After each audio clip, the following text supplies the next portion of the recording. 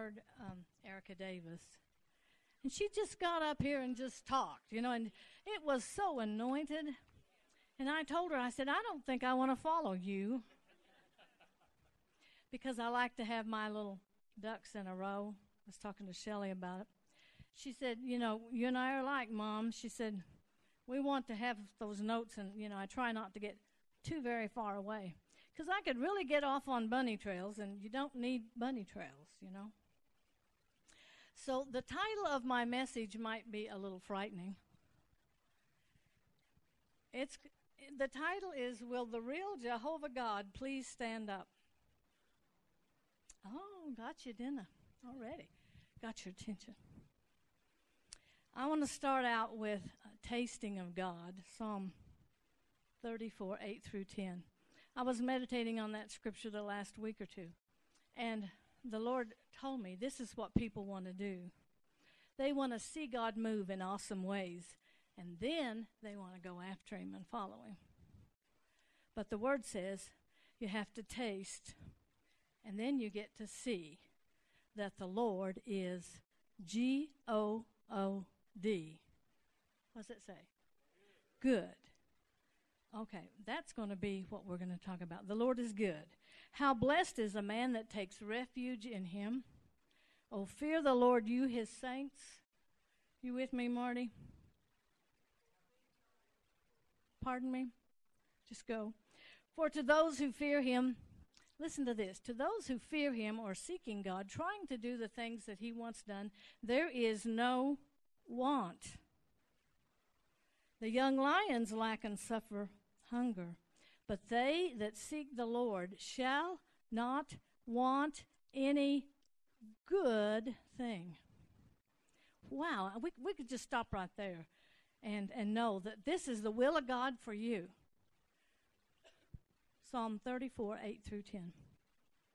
So how many of you can say that you honestly believe that God is good yesterday, today, and forever? I want to see your hands. Wow. Well, I need to sit down. I'm not going to. Is your core belief that God is good? Is that true? Well, you say that. How many of you want to know God more? I hope that is every one of you.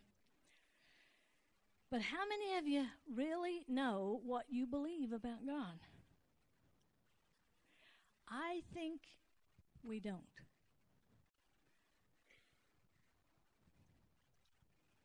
I want to tell you that you can never really know God. Never, never, never. Unless you establish this, God is good. That's got to be the cement foundation here. God is good, and he's good all the time. We say that with Pastor Shelley, she'll say God is good. We say all the time God is good. Well, we say that. But do you really down deep believe that? I want to tell you, God is good, and I'm going to add to it, he is never bad. That's a little different than just saying God is good, because God is good, but he may straighten you out. I'm kidding, Winona. God never does hurtful, harmful, mean, disastrous, ugly things. He doesn't give sickness, disease, or death, because he's the Spirit of life. He cannot give anything but life. Wow. John 10:10 tells us, Shorty affirmed that this morning, Jesus said, I came that you might have life, and that you might have it abundantly. Well, that sounds pretty good to me, doesn't it, you? Do you know there's more questions, more concerns, more controversy over the goodness of God than any other issue in the Bible? Wow. So when I say your core belief should be that God is good and always good, some people have little red flags that they begin to blink all around you. Some people are disturbed by that. And you know what is our greatest concern is that we have not developed the capacity to receive what's being offered to us. Do you remember this scripture in Luke 10:5-6? This is Jesus talking, and he's telling the disciples, when you go to this house, when you walk in, you say, peace to this house. And if a man of peace is there, your peace will rest on him, and if not, it will return to you. Has that scripture always seemed a little strange to you? Maybe not, but it did to me. I thought, why do you do that? Hopefully I'm going to tell you. But just for fun, I want to connect you first with what happened to Noah. You know, he's been in a flood for 40 days and 40 nights, and the waters are high, and he's in the ark, and the ark has finally crested on the top of the mountain. And I had to look this up because I didn't really believe it, because I thought he sent out a dove. How many of you thought he sent out a dove? Well, 1, 2. I guess the rest of you know the truth. Okay. He sent out a raven. And the raven flew here and there till the waters abated. Now, that's what the scripture says. This is Genesis 8:6. I'm not going to read all that. But then after the 40 days, he also sent out a dove.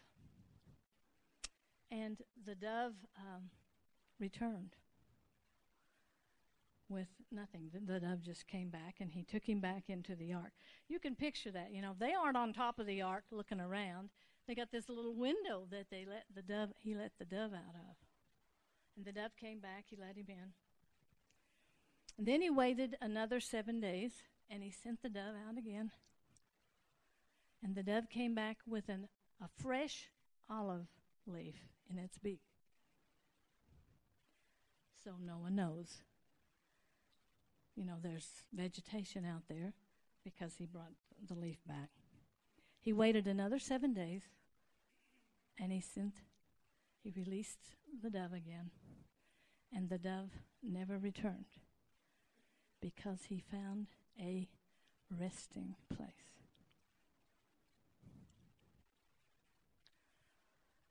The dove found a resting place. You see, that's what we haven't done. With the things God has to give us, we haven't provided a resting place. And so we have not received all he wants for us. Now, this isn't a slap-happy, praise God sermon, but it should be, you know. I mean, this is good news. It really is good news. Jerry told me, I read it to him, and he said, that's a quiet sermon. I said, I don't want it to be quiet. So, yell if you want to, okay? Every time, I want to connect that to this. So every time we make a declaration of God, of the goodness of God, the Holy Spirit takes that declaration and he goes and he's looking for a resting place for the goodness of God, for the peace of God, for whatever it is you're proclaiming. So if you're not speaking, declaring the word of God over your family, over your home, over your situation, you're missing it. You don't get to receive all that God wants for you because you're not providing the resting place. Okay? You've got to provide a place for that to land. So I decided, okay, what I'm going to do, right now I'm going to prophesy, I'm going to speak, actually. I'm going to release the goodness of God over this house. For the rest of the days of this house, I declare, the goodness of God abides here, and it abides in all who come. See, we're going to provide God a resting place. You know, have you ever heard, you know, we want God to come visit? No, we really don't. We want him to come and stay. We want to provide a resting place for God. So he never wants to leave. He just stays. Then we have church. Okay. Our ministry, I know you've read the scripture where our ministry is the reconciliation, to give reconciliation to those that need Jesus Christ, and that's true. But you know what our ministry is also? It's to release the presence of God. So I do that right now. I release the presence of God into this place. Then the Holy Spirit can go and take the presence of God and deposit it on any resting place.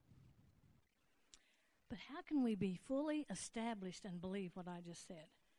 That you can speak And the Holy Spirit will take those words and look for a resting place. How can you believe that if you don't really believe that God's good always? You see, it's foundational. So here's my question. Will the real Jehovah God please stand up? Because we've made him out to be something he is not. We haven't, actually. We've believed the lies of the enemy, and he's done a really good job. Ever since the Garden of Eden, Satan has been devising schemes to make people doubt that God is good. It's amazing that he could possibly, after all that God has done, how could he do that? The one thing, it's a character assassination. That's what it is. And he should be in jail for that. Because if you did that to a person, they'd take you to court, and the judge would award you compensation for that. Religious traditions. Now, maybe you don't know. Maybe you're too young to know about the hellfire and brimstone sermons. Anybody know about those? Oh, well, some of you do. Okay. There have been religious preachers, long-faced, angry preachers, that represented God as mad. And if you don't get saved, you're going to burn in hell. Have you ever heard that? They've given you the impression God's in a bad mood, and you better walk on tippy toes because it's no telling what he might do. That is the biggest lie of the devil. It is a lie, it is a lie, it is a lie, and it makes me mad that he's been able to perpetrate it, and we've believed it. And all of us have believed some part of it.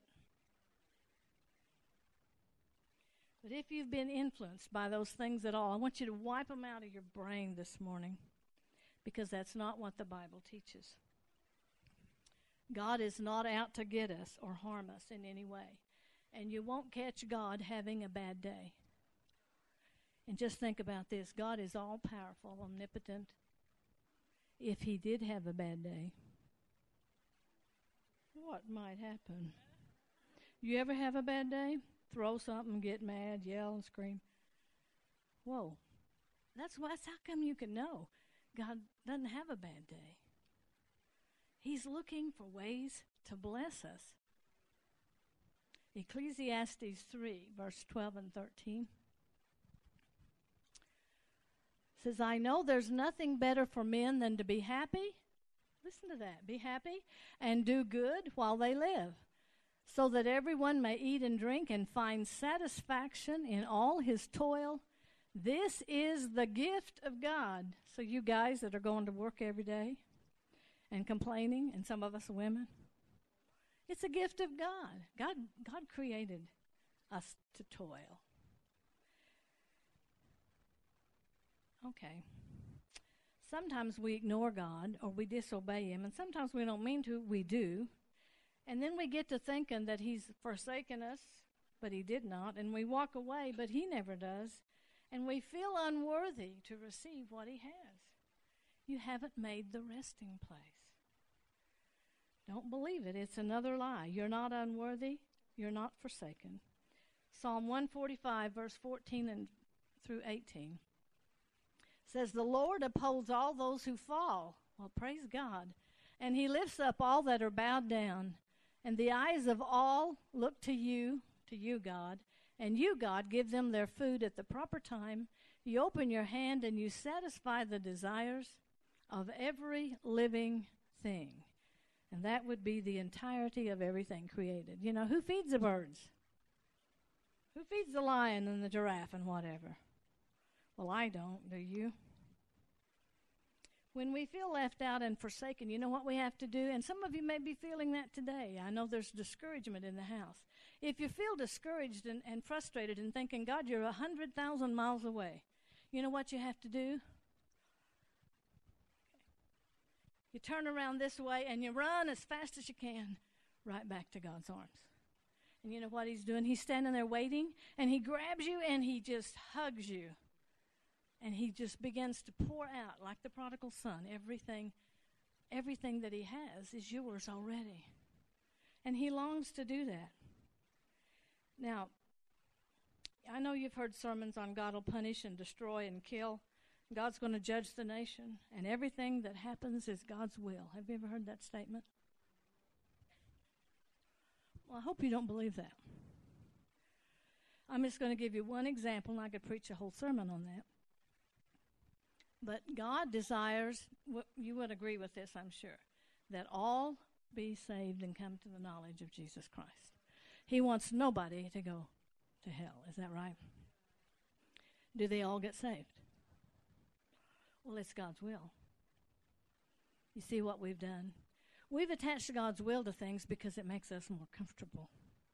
Because if we can lay it on to God, I can deal with it. But if I should have done something, or if I erred, I might not be able to live with it. But I can live with it if God. So I'd rather God would be bad and have done something bad than for me to have to judge myself or my intentions. Does that make sense?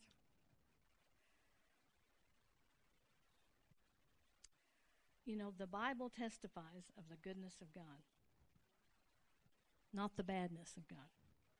Page after page tells us of his goodness. You know, even the Old Testament, most people don't realize that the Old Testament was just God trying to protect and bring his people back under his wing. Because they got out. When Adam and Eve sinned, they got out, you know, because sin fell on everybody.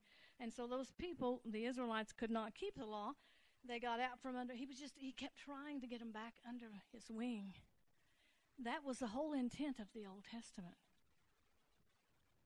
That was good. But when we read the Old Testament, we think, ooh, there's some things in there that kind of shake me. Have you ever done that? You know, I'm going to talk about that in a little bit.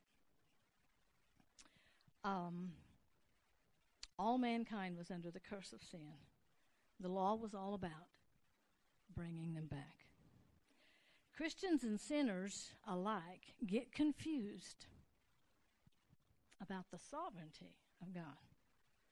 So they blame God on calamities and accidents, tragedies, sickness, the results of the curse. They give God the credit. When our pulpits are filled with words that God is good, but he may choose to take you through a really tough time here. He may just slap you around a little bit, Kelly. But I want you to know it's for your good. You know, I'm going to beat you up a little bit, but it's for your good. Whoops, messed your hair up. Now, you're laughing, but we do that.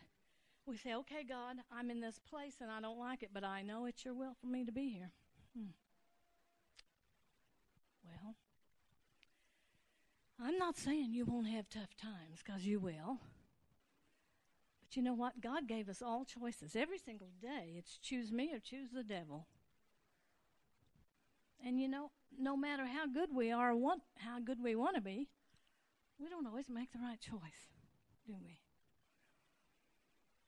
So acts of God, have you ever heard this? Acts of God are things like tornadoes and hailstorms and tsunamis and floods and hurricanes and car wrecks and sickness and disease. Those are all acts of God, right? No. They're acts of nature. God set nature in place. Who perverts nature? Is it all nice little rainstorms, you know, and gentle breezes? And no. Okay. The devil perverts the weather. Okay, so we're going to talk about God in the Old Testament a minute.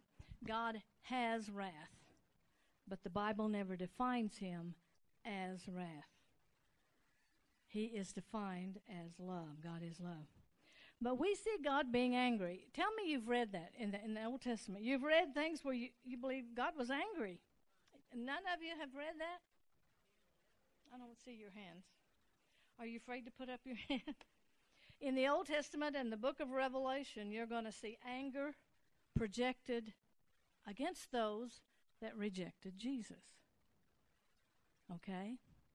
That's where his anger was headed. But you and me, I hope everybody in this house has accepted Jesus, are believers in the new covenant. So we're not part of the Old Testament.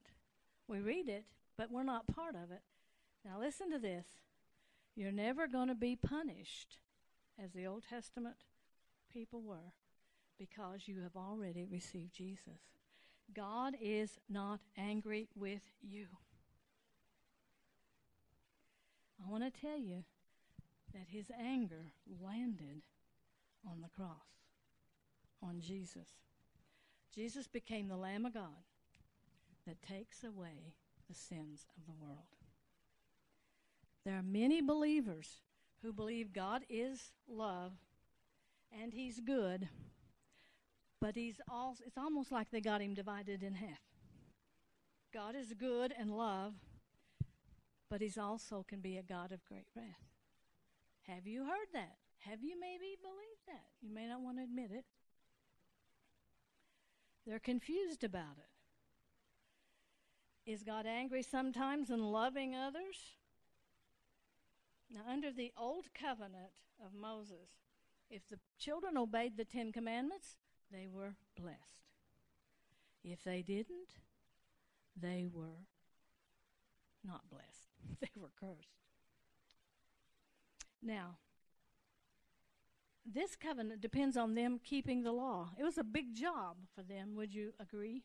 I mean, all of Leviticus is full of laws. I mean, and God knew they couldn't keep all the law, but they could work towards that and they could try. And every time they did keep it, they got blessed.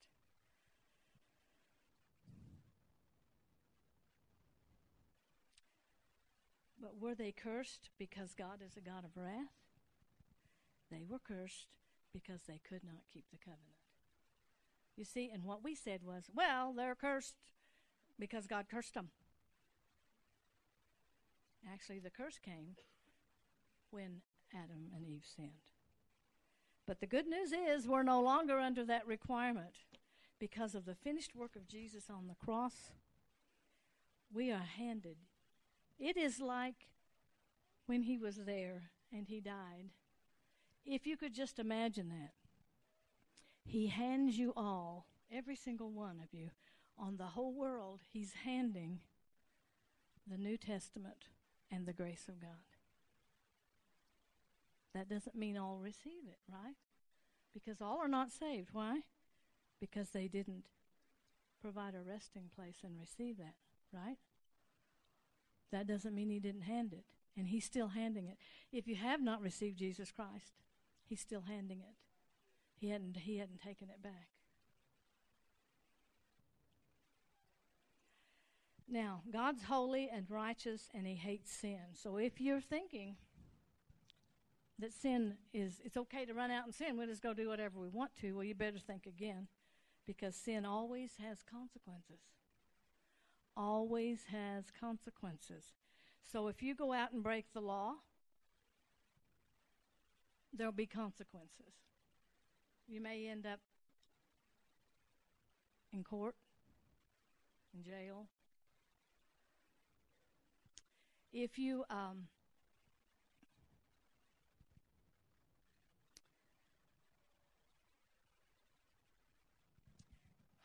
not going to say the sin. I'm just going to say these things are a result of sin.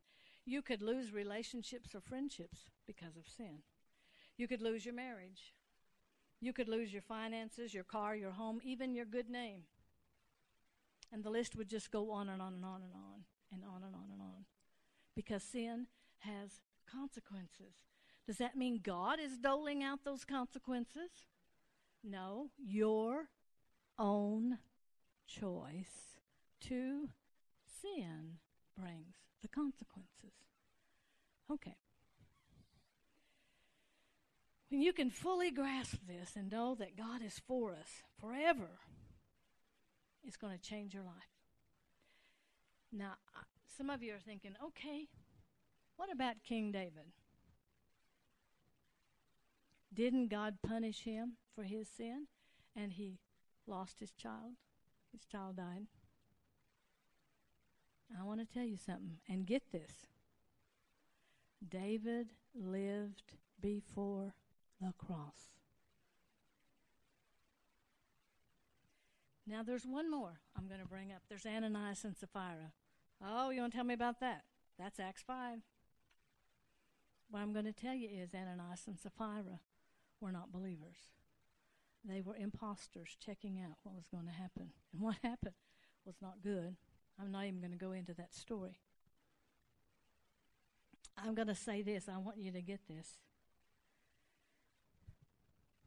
You will never find an example of God punishing the believer for his sins in the New Testament.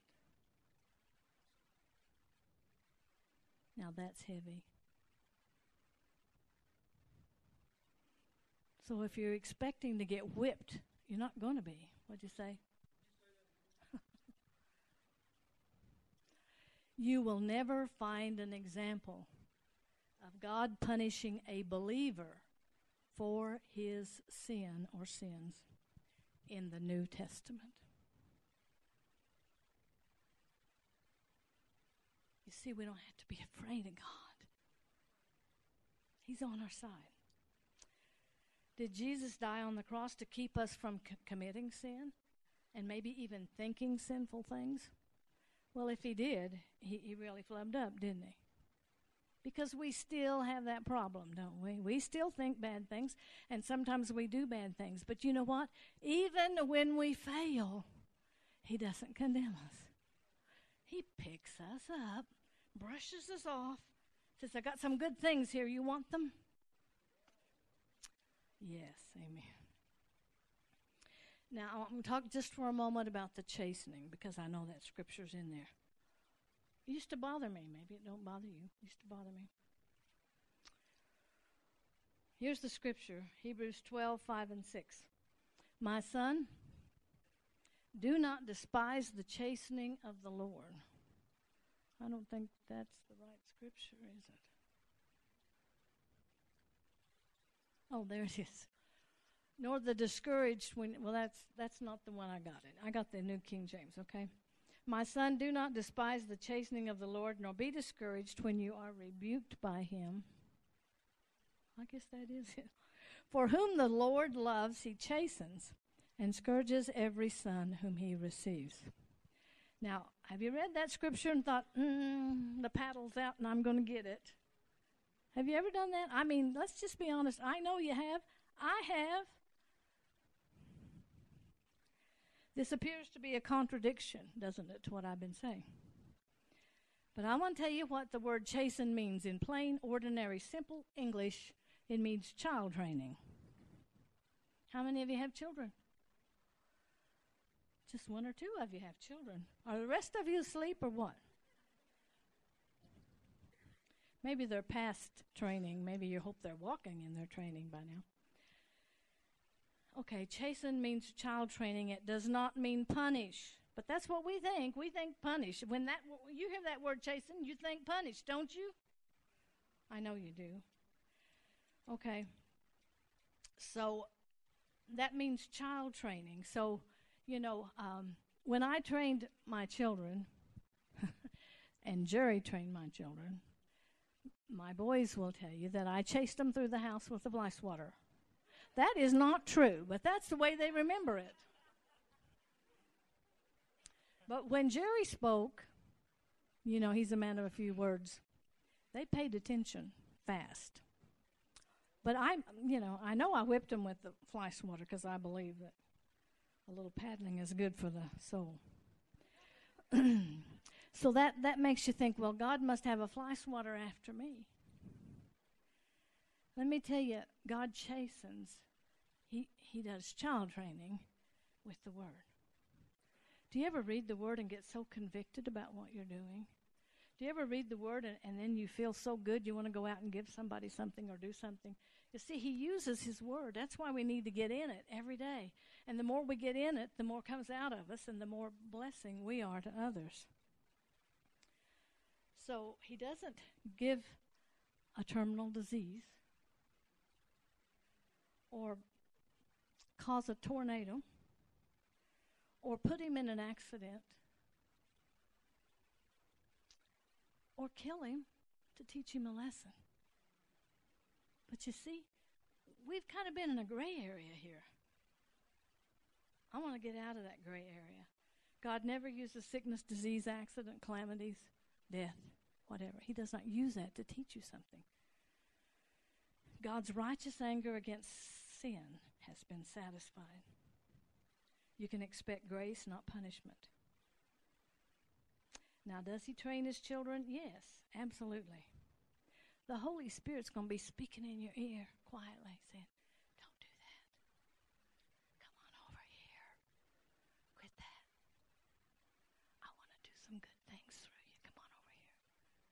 He doesn't yell at you like you think he does. Sometimes I wish he'd yell at me. Do you? Because I think your voice is so soft, I'm not sure that's you, God. Would you please just bellow it out to me? God doesn't use bad, ugly, evil things because the goodness of God leads man to repentance. Wow. Yes, we need to repent because repent means change your mind, turn around, go the other way. It means you're sorry for what you've done and you're going to go another way. And you need to do that all the time for your sake. Now, you know what? God doesn't waste anything. So here comes the devil. I'm going to hand you a pile of stuff. Kevin, I'm just going to hand that to you. And you know what? Kevin knows that that's not from God. So he doesn't hold out his hand and say, well, bring it on. I want all you got. He says, no, I'm going to slam the door in your face. I'm not going to take it. Or even if we, as children of God, we participate in things we shouldn't. We do things we shouldn't. You know what God does? He takes it. And he doesn't say, I told you different and you know better than that. We do that with our kids sometimes. You know what he does? He makes something good out of what the devil brought. Now, isn't that amazing? I think that's the biggest slap in the devil's face that you could get. Because here comes the devil with this big, huge assignment, and instead of getting Kevin down, God just turns it into something beautiful and wonderful, just like he slapped the devil for even messing with Kevin, or you, or me, or whoever. I'm just using him because he's sitting here on the front row. Do you see that? He's good. He didn't give it to you. If you got anything bad going on in your life, he didn't give it to you. But if you'll give it to him, he'll make something good out of it. He'll slap the devil to sleep with it. Amen. Okay. We have a new covenant of grace. You know, I wanted to give you some examples of God's goodness. So I actually typed these things up. Jerry came in to see what I was doing, and he said, well, you haven't got time to do that. You'll just be lucky to get through all that. Well, he's probably right. Ooh, yeah, he's right. But, you know, sometimes I think you remember the testimony better than anything. So I'm going to give you a fast one, okay? Like a year from last October, we needed a new car. Our car was 5 years old, and it was just, you know, I know it's still running around because the guy that bought it's still driving it, but I thought we needed a new car anyway, and so did Jerry. And I began to believe God for a car. I asked for a car, and every day I would confess it. And I told him what I wanted exactly, specifically. And so here comes October a year ago, and it doesn't seem like it's been that long. But we had put up a little bit of money, and it wasn't very much. I don't know, $6,000 maybe, towards a new car. So we had a little seed, didn't we? But we had 80 acres of land at Visai that had a sour gas well on it, so they shut it down, and nobody had even thought about that place for 30 years. I added it up, it was 30 years. Wow. But you know what happened? An old company wanted to lease the minerals on that place for just the exact amount of money to make up the difference in us paying cash for this brand new car. So I want you to know God takes things that you think are dead and he brings them back to life. Hallelujah. So we're in the new covenant of grace. Hallelujah, hallelujah. Now, I want to say this because I don't want you thinking you're just free to go do what you want to. Sin will open the door for the enemy, just like pulling it open. Come on in, here I am. Now, I don't mean that you don't sin, because we all do. Okay? That's why you don't open a door that you know is going to trap you in something. Okay? Anyway, it opens the door for the enemy and may cause you to live in hell on earth.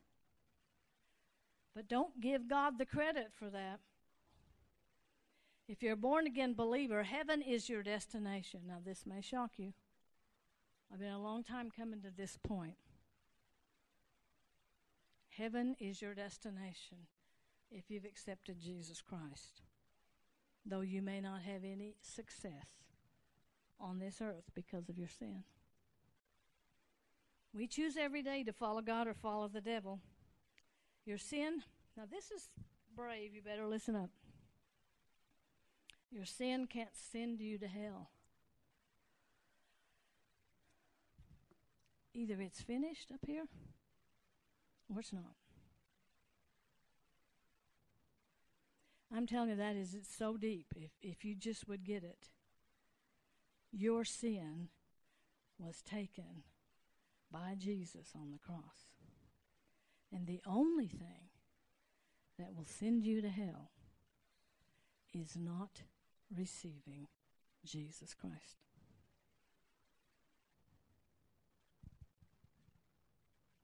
Did y'all get that? Yeah, that's worth clapping for. I know I'm hitting this hard. God is sovereign. Here's how his sovereignty operates. He is God. So he tells us what we need to do in order to make that resting place so that we can receive everything. How would you like it if you bought your kids 15, let's say 30 gifts, and they got there for Christmas, and not a single one of them would open one of the gifts that you gave them? How would that make you feel? Angry, okay. She said she'd be angry. Well, I think I would too. That's what we do with God. We don't provide a resting. He's just aching to just pour out, pour out, pour out. You know why? Because he wants the body of Christ to stand up and be seen and do the things that Jesus did. Okay. So, here's what he did. He gave us back the authority that he gave Adam and Eve, that the devil took, but then Jesus got it back, and now he expects us to use that authority. We're his kids. You know, Jesus was the exact, we hear this, we don't think about it. He's like the Father God walking around on earth. He's the exact representation of the Father. Did he ever impart sickness and disease? Did he ever stir up a storm? He calmed the storm. Did he ever kill somebody, or did he raise them from the dead? What did Jesus do? That's the best thing you can do, is follow that rule. What did there used to be little bracelets around. WWJD. There you go. What would Jesus do? What Jesus said and did on earth was the expression of the will of God. If you want to know what the will of God is, just study what Jesus did and go do it. I double dare you. I double D dare you. That's how you say it, isn't it? Acts 10:38 says Jesus was anointed by the Holy Spirit and power. Well, do you have the Holy Spirit and power? Yes. And he went about doing evil things, good, and causing sickness and disease, healing all who were oppressed by the devil, for God was with him. Wow. That same scripture's yours.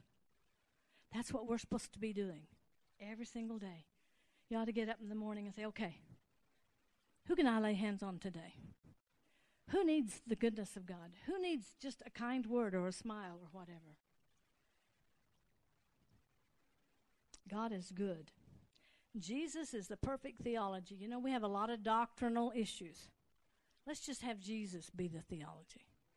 Let's do what he did, and we'll all be in good shape, right? I want to give you another little testimony of God's goodness. You know, testimonies of Jesus are the spirit of prophecy. That's why we have prophecy in the house today. So most of you know that a couple of years ago, my husband was on a four-wheeler, and I want to emphasize he was going 1.5 miles an hour. That was determined by a lot of experts. So those of you that think he was crashing around, being silly, he wasn't. He was going 1.5 miles an hour. He was on a little steep grade, about that much. And a piece broke on the four-wheeler, on the front of the wheel. And when it did, it just tossed him over there, and then it politely landed on top of him. And so, you know, I get a phone call. They're metaflighting him out of that canyon, and I'm terrified. I'm the woman of faith that was terrified. And I remember several people were at the hospital, and he didn't come to that hospital, so now we find out they already metaflied him to the city, so we're headed that way. I'm making this long, aren't I? It's hard for me not to put in the details. And so we got down there. I know my son Mark drove, and he drove 80 miles an hour all the way, and he was on the phone the whole way. It's like, oh, God, thank you for your mercy and protection, in spite of the fact that we are not under your umbrella. But we got down there. He looked a sight, for sure. He had 14 broken bones, either fractures or broken bones. And, of course, these specialists are saying, well, we're probably going to operate by morning. And he said, no, you're not going to operate. I'm thinking, yes, yes, yes. Let them do whatever they need to do. I'm just a great woman of faith. See, we all have our moments, don't we? And he spent the night in intensive care. Marty and Terry were there. Probably there were others. I don't remember much about that night. We stayed a week at OU Medical and a week in Jim Thorpe at Baptist. And Jerry didn't come home using a wheelchair. He came home with a walker for just a little while. And now you see, we just got back from skiing 2 different times. God is good, isn't he? I just want you to know God is good. He has angels charge over us. Now, I want to talk just a few minutes, and I'm going to be done, about the cross. We have not grasped what happened there. You know, John the Baptist came after 400 years. No dreams, no visions, no word from God, no nothing. And all of a sudden, here comes John the Baptist. And what does he say? Repent, for the kingdom of God is at hand. And you know what those words did? They changed the whole picture of creation. Because now the presence of God was going to live in the people. Instead of following God, now the presence of God lives in them. The kingdom is the presence of God. That's why we say the kingdom is within you, because God is within you. His presence is the kingdom. Now, that was revelation to me if it wasn't for you. That blesses me, because I used to think, okay, the kingdom, how do I let this big, huge thing out? Well, it's Jesus. It's actually the Holy Spirit, okay? Our problem is receiving. Remember the dove? There has to be a resting place. I have another little tiny testimony, but I guess you don't have time for that. We wanted our fireplace for 12 years, didn't work. It stunk so bad we couldn't stand to have it on. So I was willing. We had Terry over there. We had another 2 or 3 people. What can we do? What can we do? This smell is just, it's ugly. So we just don't use the fireplace. And so One of them said it would take $3,000 at least, and was going to have to do some work in the bathroom on the other side, and da-da-da-da-da. Well, I didn't care if it's going to cost $3,000. I had the $3,000. Let's do it. So Jerry gets up one morning, and he said, we'd even gone to the city and priced things, and then we got home and saw that all that we priced wouldn't fit in our fireplace. So that took care of that idea, and then he got up the next morning, and he said, I believe God told me what to do. I said, I'm for it. What is it? So he said, I'm going to go buy some, I don't even know what the name of it is, the wire. No, the wire. What was it called? The wire. What's it called? Jerry? Expanded metal. Some of you guys should know about that, maybe. So I still was in the dark, but he went and bought expanded metal, took off the fireplace doors. In the meantime, a contractor had come and said, you don't have to have those doors on there. And I said, say what? All this time I've had those doors on there. I didn't have to have them on there. So we took off the doors, and Jerry took the expanded metal, welded it to the frame of the doors. He sprayed it with black paint. We'll put that thing back on there, and it is beautiful. It cost $47.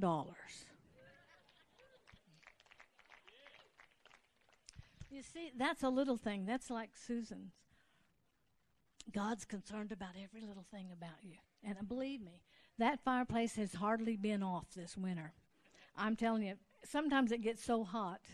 I'm shedding my house coat, and Jerry's taking off his second shirt, but we still leave it on. It's like, oh, I love to look at it. It looks so pretty, and it smells, well, it doesn't smell like a fireplace. It just doesn't stink. Praise God. Anyway, I'm going to get back to the cross here. I want you to get a picture of this if you don't get anything else today. When Jesus died, he said, it is finished. Now I want you to see, just prior to that, here goes God throughout the entire earth. Everything past, everything presently that's going on with you right now, everything in the future. He gathers it up. And when Jesus was on the cross, he dropped that whole thing on him. I don't think we can imagine that. The Bible says he didn't even look like himself. Well, if you had all 39 major diseases of the world on you, if you had every sin, every chastising of your peace, every destructive thing that could be, if you were carrying it physically in your body, what do you think you'd look like? And I believe at that moment, when God dropped those sin on him, he knew it had to be done. He dropped that sin of the world, the whole wide world, on Jesus. And Jesus says, Father, why have you forsaken me? Why? Because all of a sudden, something he had never experienced was a separation between him and his Father. What separated it? Your sin and mine. I think we haven't caught the fact that the whole sin of the entire earth was just dropped on him like a stone or a boulder. God did this outside of time. God is up here. He's not down here in time. Therefore, he's able to get what's been past, what's now, and what is future, because he's outside of time, gathering up this stuff that's inside of time. It is finished.